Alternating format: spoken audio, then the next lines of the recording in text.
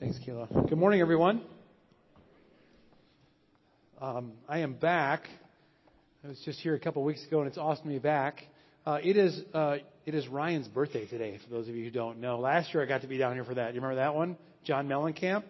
That was for his 40th. I don't have a song for him today. He's turkey hunting. He's gone. But if you get a chance, make sure you mention that he's a year older when you see him next. I'd appreciate that. This morning, we're starting a short series called Hospitality, Redemptive Inconvenience. And we're doing this on purpose because we've come upon the season where we have 60 to 90 days of nice weather in Wisconsin. It's the only time of the year that we have nice weather, right? We are so grateful. God, thank you for that. We get 90 nice days, here in Wisconsin. So we wanted to be really intentional about this series and putting it right here. And the reason why is because we wanted to get you prepared for summer, to be able to think about hospitality in a radical and a redemptive way. We have this thing that we do. It's a little bit of a tradition at the Lather home. It's a very special day in the spring, and it's called Rip the Plastic Off the Windows Day. You know what I'm talking about? We have that plastic shrink wrap. Windows aren't that new. So we put that up there every winter, and then we don't get to really sense a breeze going through our house at all until it was just, I think, about a week and a half ago. We finally took it off and got to feel the cross breeze. You're like, ah. Now, there's something else that comes with the cross breeze, though. When you open the windows in the spring, it's not just good news that the wind can come in. It's that there's other things that can go out of the windows. Let me show you this meme. Attention, moms. Open window season is here. Time to switch from yelling to hissed threats. Right? Right? Okay? It's different in the winter. We can lock the windows up and yell away. But, we're not always fans of opening up our homes because they're our refuge, right? There is this adage. You can help me finish the sentence. A man's home is his castle. That's right. It's his castle. This is an old phrase or statement. In fact, Professor attorney Jonathan Hafett says this: the maxim that a man's house is his castle is one of the oldest and most deeply rooted principles in Anglo-American jurisprudence. It reflects an egalitarian spirit that embraces all levels of society down to the poorest man living in this cottage. The maxim also forms part of the fabric of the Fourth Amendment, which protects people, their homes, and their property against unreasonable searches and seizures by the government. So these freedoms that we have, these protections that we have, are some things I think sometimes we take for granted, because not everyone in the world has those kinds of protections over their homes and their possessions and themselves. But I want you to think about this. The idea that a man's house is his castle is, according to this attorney and professor, one of the most deeply rooted things that's in our culture. I got a call this last week from a friend of mine. He's new in his journey of following Jesus, fairly new. And he called me because he had a question. He was struggling with something. I said, well, tell me what you're struggling with. And he said, well, here's the deal, Troy. He goes, my daughter and her family, my granddaughter has this milestone event that's coming up. My wife invited the family, her family, as well as her family's friends to our house this Sunday. That's today. And I said, okay, so what's the problem? He goes, well, I don't have a problem, obviously, with our daughter and her family. It's her family's friends. We've spent time with them before. And he goes, Troy, they're animals. They're animals. He goes, they eat like animals. They talk like animals. They eat all the food. They trash the place. Just totally trash the place. And I was like, okay. So what happens to you when your place is trashed? And he's like, what do you mean what happens to me? I get angry. I've spent all this time to make my house the way I want it to be, and I don't want people coming in and trashing it, right? And you can all go, yeah, amen, right? You don't want that. So I asked him a few more questions, didn't give him any answers, and told him to pray about it, which is, he was just rolling his eyes. And he knew that's what I was going to do. I'm not sure why he called me in the first place. Anyway, but he came back, and I said, hey, you pray about this. You talk to God about this, and then I want you to come back and tell me what you think God's saying. And so he did. He called me back and said, you know what, I probably should open my home up to these people because Jesus opened up to me. And I was like, yeah, that's right. I'm so glad we talked. But let me ask this question. If our home is our castle, this is important. If our home is our castle, who's the king? That's a question I want you to answer. If our home is our castle, who's the king? Guy, we are. Yeah, that should be, okay, you should be on this. I'll ask you one more time. If our home is our castle, who is the king? We are. Thank you, Jackson. Yes. So we believe this way, but there's a problem with that. There's only one king, There's only one king. So if you're here today and you don't follow Jesus, you can totally live by that adage. It makes total sense. Actually, I would probably say that's logical. But if you're here this morning, and I know many of you are here, and you say, I follow Jesus, then there's something that happens there. That those two things come into incongruence, and one of them has to give. Through this series, we hope that it's not Jesus giving, it's that the Holy Spirit would convict us to give. To open our hearts up, open our homes up. And to do that, we actually have to open up the story of God and back up a bit. So grab a Bible with me, and we're going to be in Leviticus chapter 19, which is on page 84 in the Story of God Bibles. Leviticus chapter 19. If you're visiting with us this morning, we would strongly encourage you to grab a Story of God Bible underneath your chair and follow along on page 84. We're just going to read a couple verses here. Now, as you turn to Leviticus chapter 19, just some context for you. When people tell me, hey, I'm going to read through the Bible, I'm like, okay. And they start and they read through Genesis. And they're like, yeah, Genesis. And they read through Exodus, at least the first half. They're like, yeah, 10 Commandments, get there. And then they start to peter out a little bit because the back half of Exodus is a little kind of weird. And then they get to Leviticus and it's just done. They start dropping like flies. And you know why? Because Leviticus has got, the subject matter is bizarre. The first 8 chapters is all just titled the sin offering, the guilt offering, the grain offering, the wave offering. And if that's not exciting enough for you, there's a whole chapter called Regulations on Infectious Skin Diseases. Yeah, that's exciting. There's a whole chapter in Leviticus devoted to mildew. I'm not joking, mildew. And so you're saying, what is going on? And you say, well, here's the thing. It's a very practical book. Leviticus was written as people were coming out of slavery in Egypt. They were wandering around the desert. God was giving them these commands. And they were very practical in nature. This is who I am, God says. And this, therefore, how is you should be living. And these are things that are going to be best for you if you live this way and think about these things. And so they're given these instructions. Now, in chapter 19, we find a sort of series of miscellaneous laws or commands. And as we open up our series on hospitality, I just want to look at a couple verses here that speak to hospitality. I want you to note that these are commands given to a people who had not yet had homes of their own. So before they even have homes, these are the commands they're given. Verse 33 and 34. Let me pray first. Father, convict us by your word this morning. Show us something new. Though this was written a long time ago, this still applies to us right here, right now. We pray this in Jesus' name. Amen. Okay. Chapter 19, verse 33. When an alien lives with you in your land, do not mistreat him. The alien living with you must be treated as one of your native born. Love him as yourself, for you were aliens in Egypt. I am the Lord, your God. This is God's word. Now, I want to just reread it because when you hear the word alien, some of you are like, come on. You're thinking Sigourney Weaver. You're thinking Star Wars right now. Not what we're talking about. The word alien here could mean foreigner, sojourner, could mean immigrant, even refugee if you want to go there. The biggest word that I think would encapsulate this word that makes the most sense to us and is general enough is stranger. I'm going to read it again with the word stranger. Just listen to me as I reread this. When a stranger lives with you in your land, do not mistreat him. The stranger living with you must be treated as one of your native born. Love him as yourself, for you were strangers in Egypt. I am the Lord, your God. So, a couple verses, not a ton to unpack, and yet there's a ton to unpack. And so I want to start. Ready? Here we go. First thing I want you to know, these verses are commands.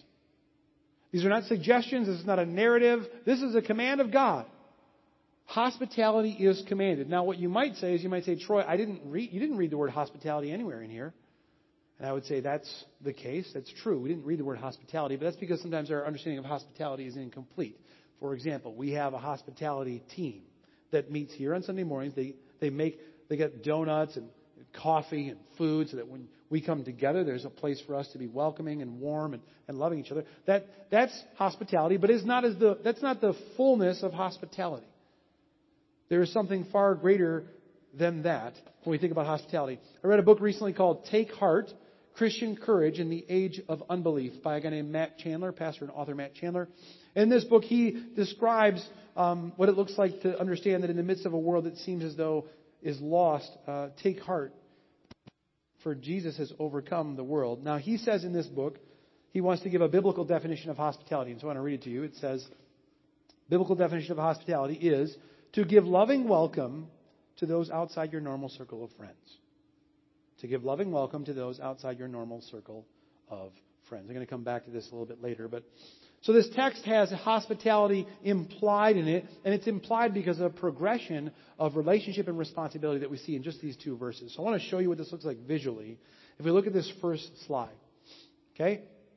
So what we find is there's a progression in these two verses, that there's yourself, and I'll include your family in here. So this is your inner circle. This is the green circle. This is people you're comfortable with. This is the inner circle, the folks that you might be able to be seen in your boxers with, etc. Okay, so these are people very close to you and very like you.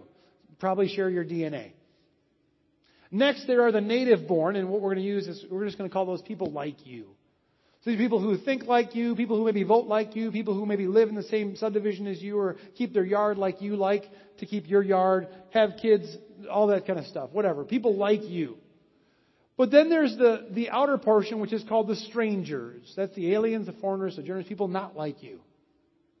And what we see in this text is there is a progression of both relationship and responsibility as we go through this. So I want to start with verse 33. The command says, when a stranger lives with you in your land, do not mistreat him. Now raise your hand if you feel like you're nailing that one. Here's a command. When a stranger lives in your land, don't mistreat him. Are you doing okay? Can you guys say, hey, are you... So, wow, a lot of you are mistreating strangers. Shame on you. Now, the only way that I see this apply in our context is road rage, okay? A lot of times you're like, I don't know who you are, but how about this? That's a little bit of mistreating of the stranger. But for the most part, you would say, hey, I'm rocking this one. I got this part of the command. The problem is it's not done. The command goes on and it gets a little bit crazier. Because the next part of the command says this. The stranger living with you must be treated as one of your native born. Uh-oh. Because what that means is the green circle, the red circle now needs to come into the yellow circle, which looks like this. Oh God, now you're getting a little crazy. Now you're saying I got to treat people who are not at all like me, kind of like the same way I would treat people who are like me. And that is a lot harder. But God is not done. As He commands, there's one more. The last sentence goes on here. He says, love him, the stranger, love him as yourself. Love him as yourself. Now it looks like this. And it just got real. This just got real. Because all of a sudden, the people in the red circle we're supposed to treat them like we treat the people in the green circle. Like ourselves. Whoa, that's crazy. That seems like a ridiculous request. In fact, you might be saying, this is how, you hear that and you go, all right, God, we're going to have a conversation. Here we go. The conversation looks like this, God. God, I was taught by my parents not to talk to strangers. I still follow that. Okay? Or you might say, God, you want me to love a stranger like I love myself. God, you don't even understand. Like, I check CCAP on all my neighbors. God, you can't be serious about this, okay? I know there's a part in here that says I should take care of my family. That part I got. Like, I'm cool with that, God. That makes total sense. But now you're telling me to love a stranger like I love myself. You know what, God? I know what it is. I know, God, I figured it out. This is contextual. This doesn't apply. This is the stupidicus. Okay? Like, this doesn't apply to me. In fact, you might say to me, Troy, if you think this is a command, I've been reading in Leviticus while you were talking, and I found verse 19, which says in chapter 19, verse 19, do not wear clothing woven of two kinds of material. Boom, Troy, what are you going to do with that one? Looks like you are breaking the command right here. I'm pretty sure this is polyester and cotton. See? And you're saying, see? Must be contextual. This is what we do, is we look for loopholes.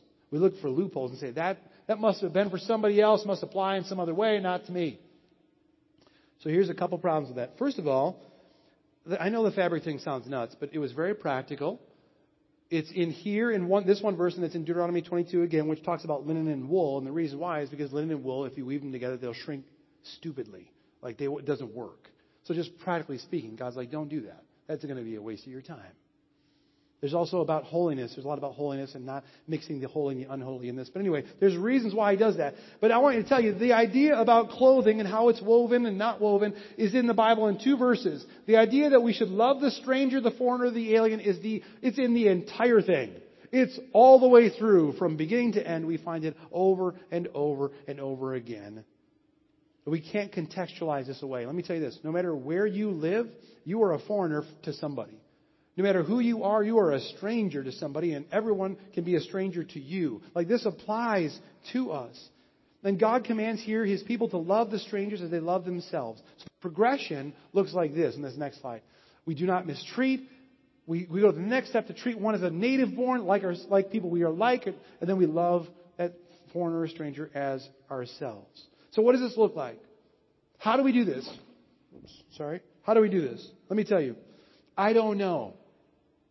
And the reason I don't know is because I don't know how you love yourself.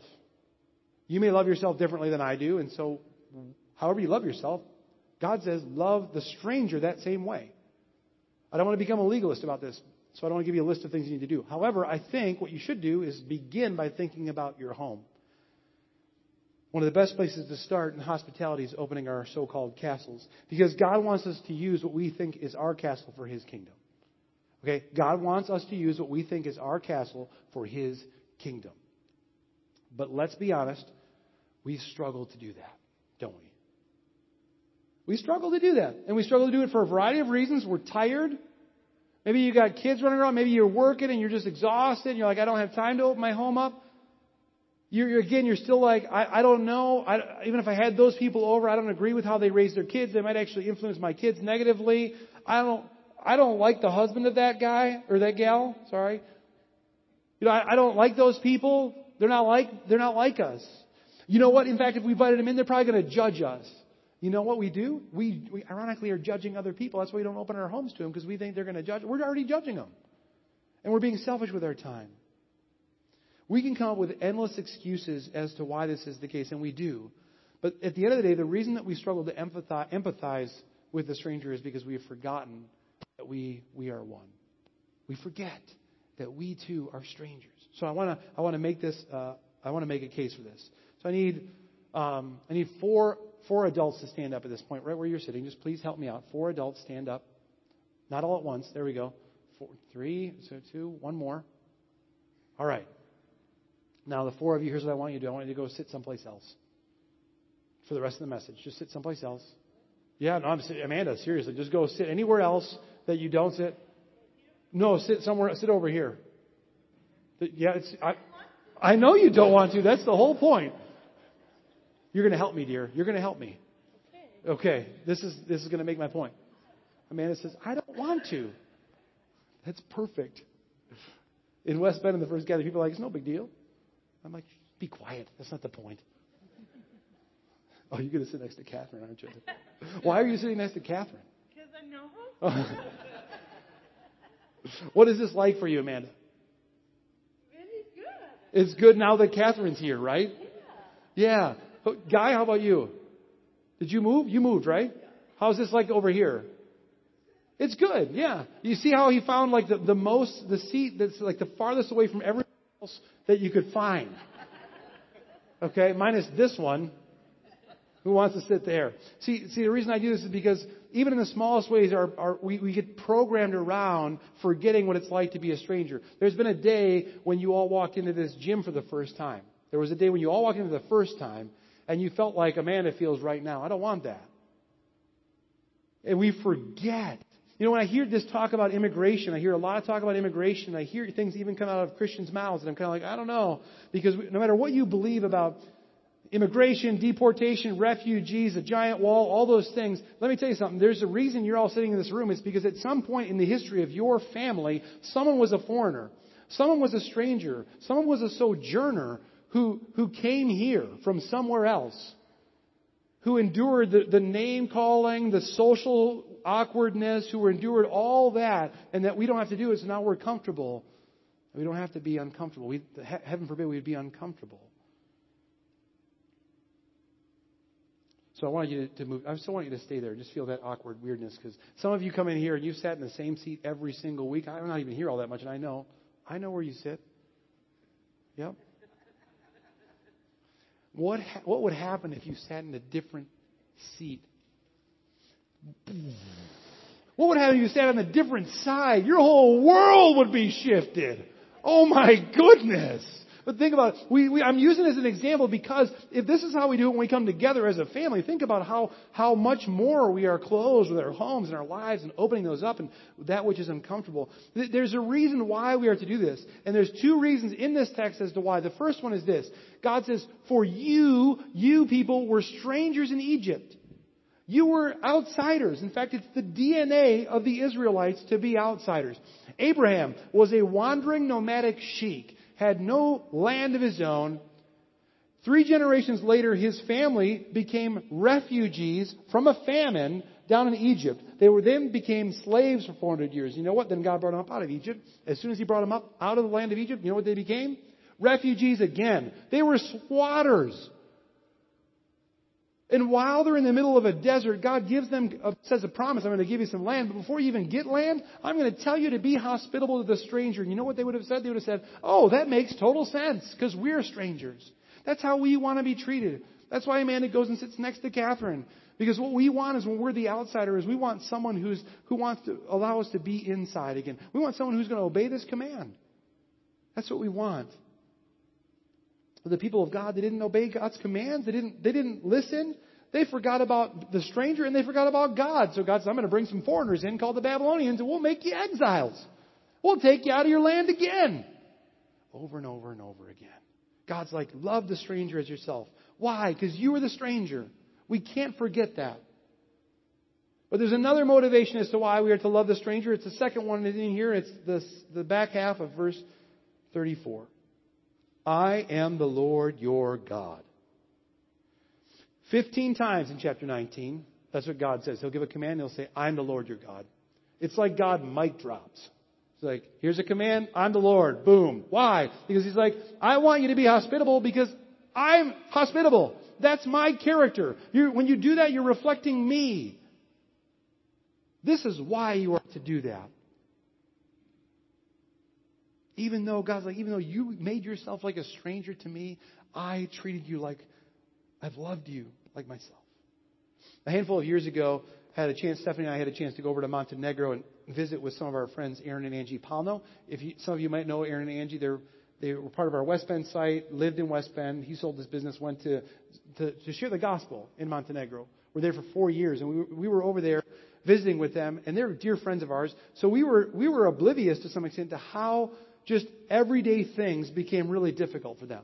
How like just making a meal, one of their favorite meals, finding the ingredients, going out, speaking a different language, trying to buy a vehicle, trying to just navigate culture was work. Like every day, every sentence was work.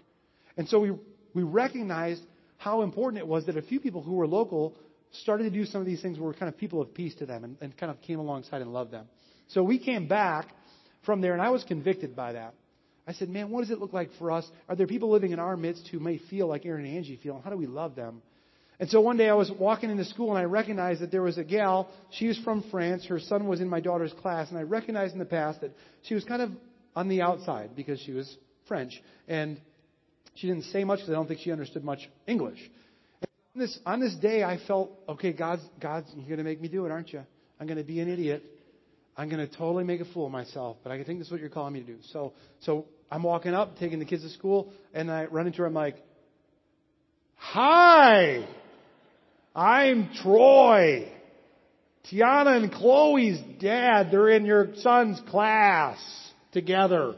I don't speak French, but I have a friend, Molly, who does.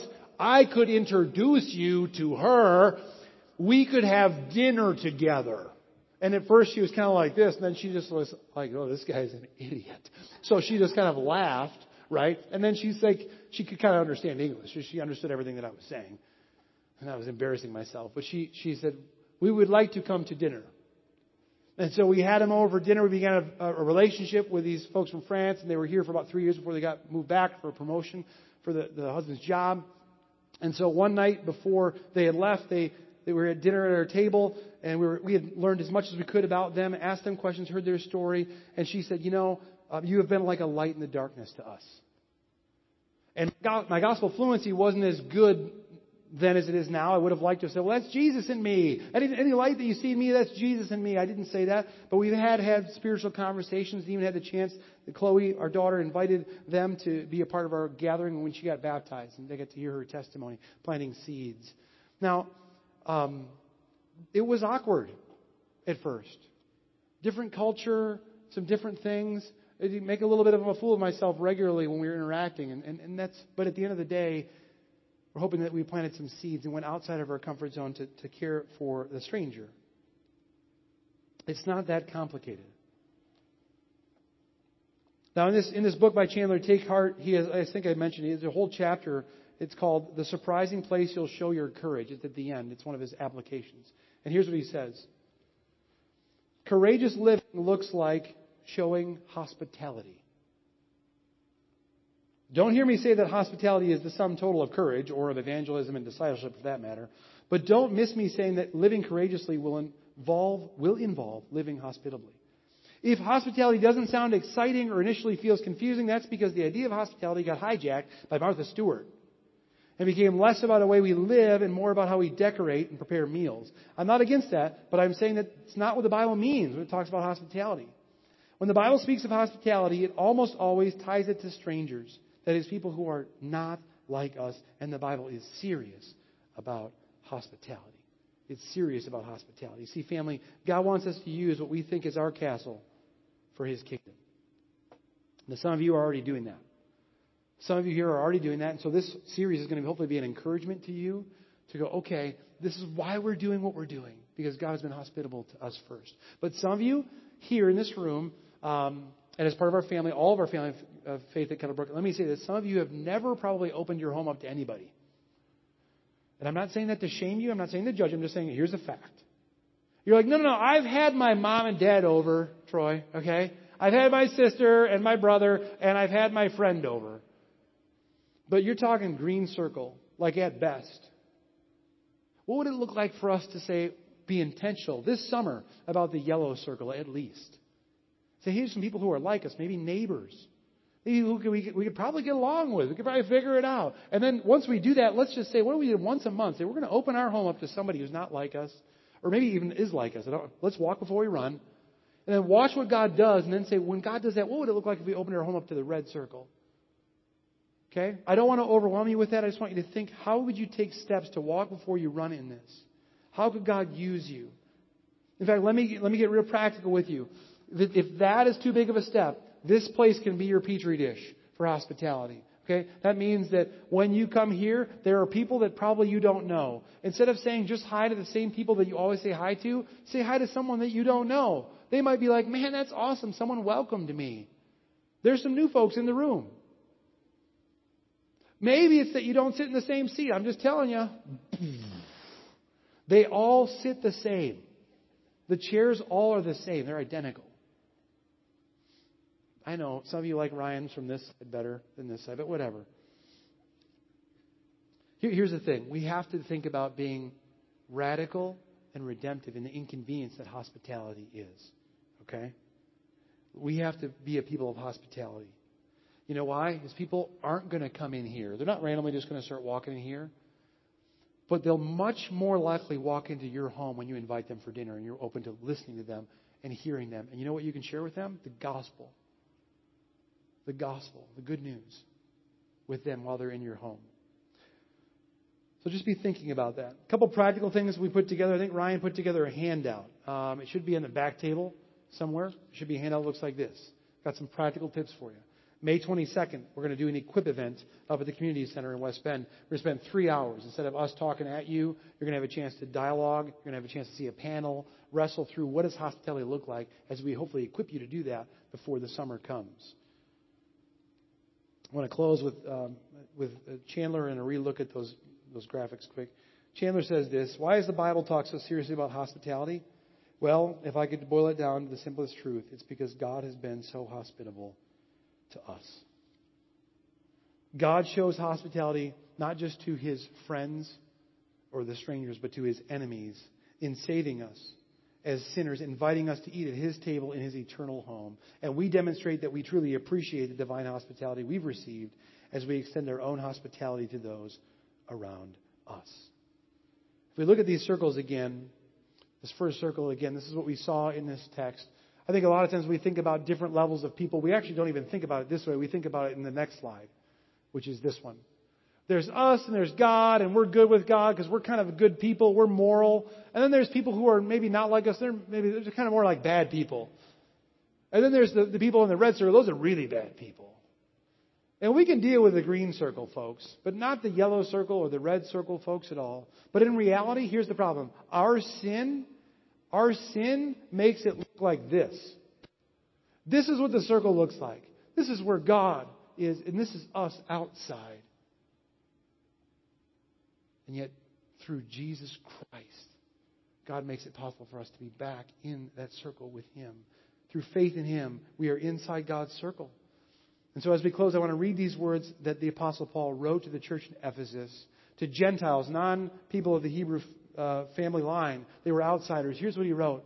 Remember that at that time you were separate from Christ, excluded from citizenship in Israel, and foreigners to the covenants of the promise, without hope and without God in the world. But now, in Christ Jesus, you who were once far away have been brought near through the blood of Jesus Christ. Amen? That's why we are hospitable. Because we who were far away have been brought near by Jesus Christ, and therefore we are to open our homes and our lives and our hearts up that others may understand, be brought near to God by His Spirit as well. So let's be a hospitable people, family of faith. Let's pray. Father, we thank You that You have brought us near through the blood of Your Son, Jesus Christ. That though we were outsiders, strangers, foreigners, not deserving of relationship in Your love, that You loved us. That You loved us as the stranger, the foreigner, the one who was wandering around. That You sought to bring us back, love us back, and share with us not just a glimpse of You, but share with us a table that You've gone ahead to prepare, a feast that waits for those who have been brought in by Your Son, Jesus Christ, into a home and rooms that have been prepared, many rooms that have been made ready by Your Son, Jesus. Help us then to open up our homes, open up the rooms in our homes, open up our hearts, our tables, our feasts, so that others may know of the God who says, I am the Lord, your God. We pray this in Jesus' name. Amen.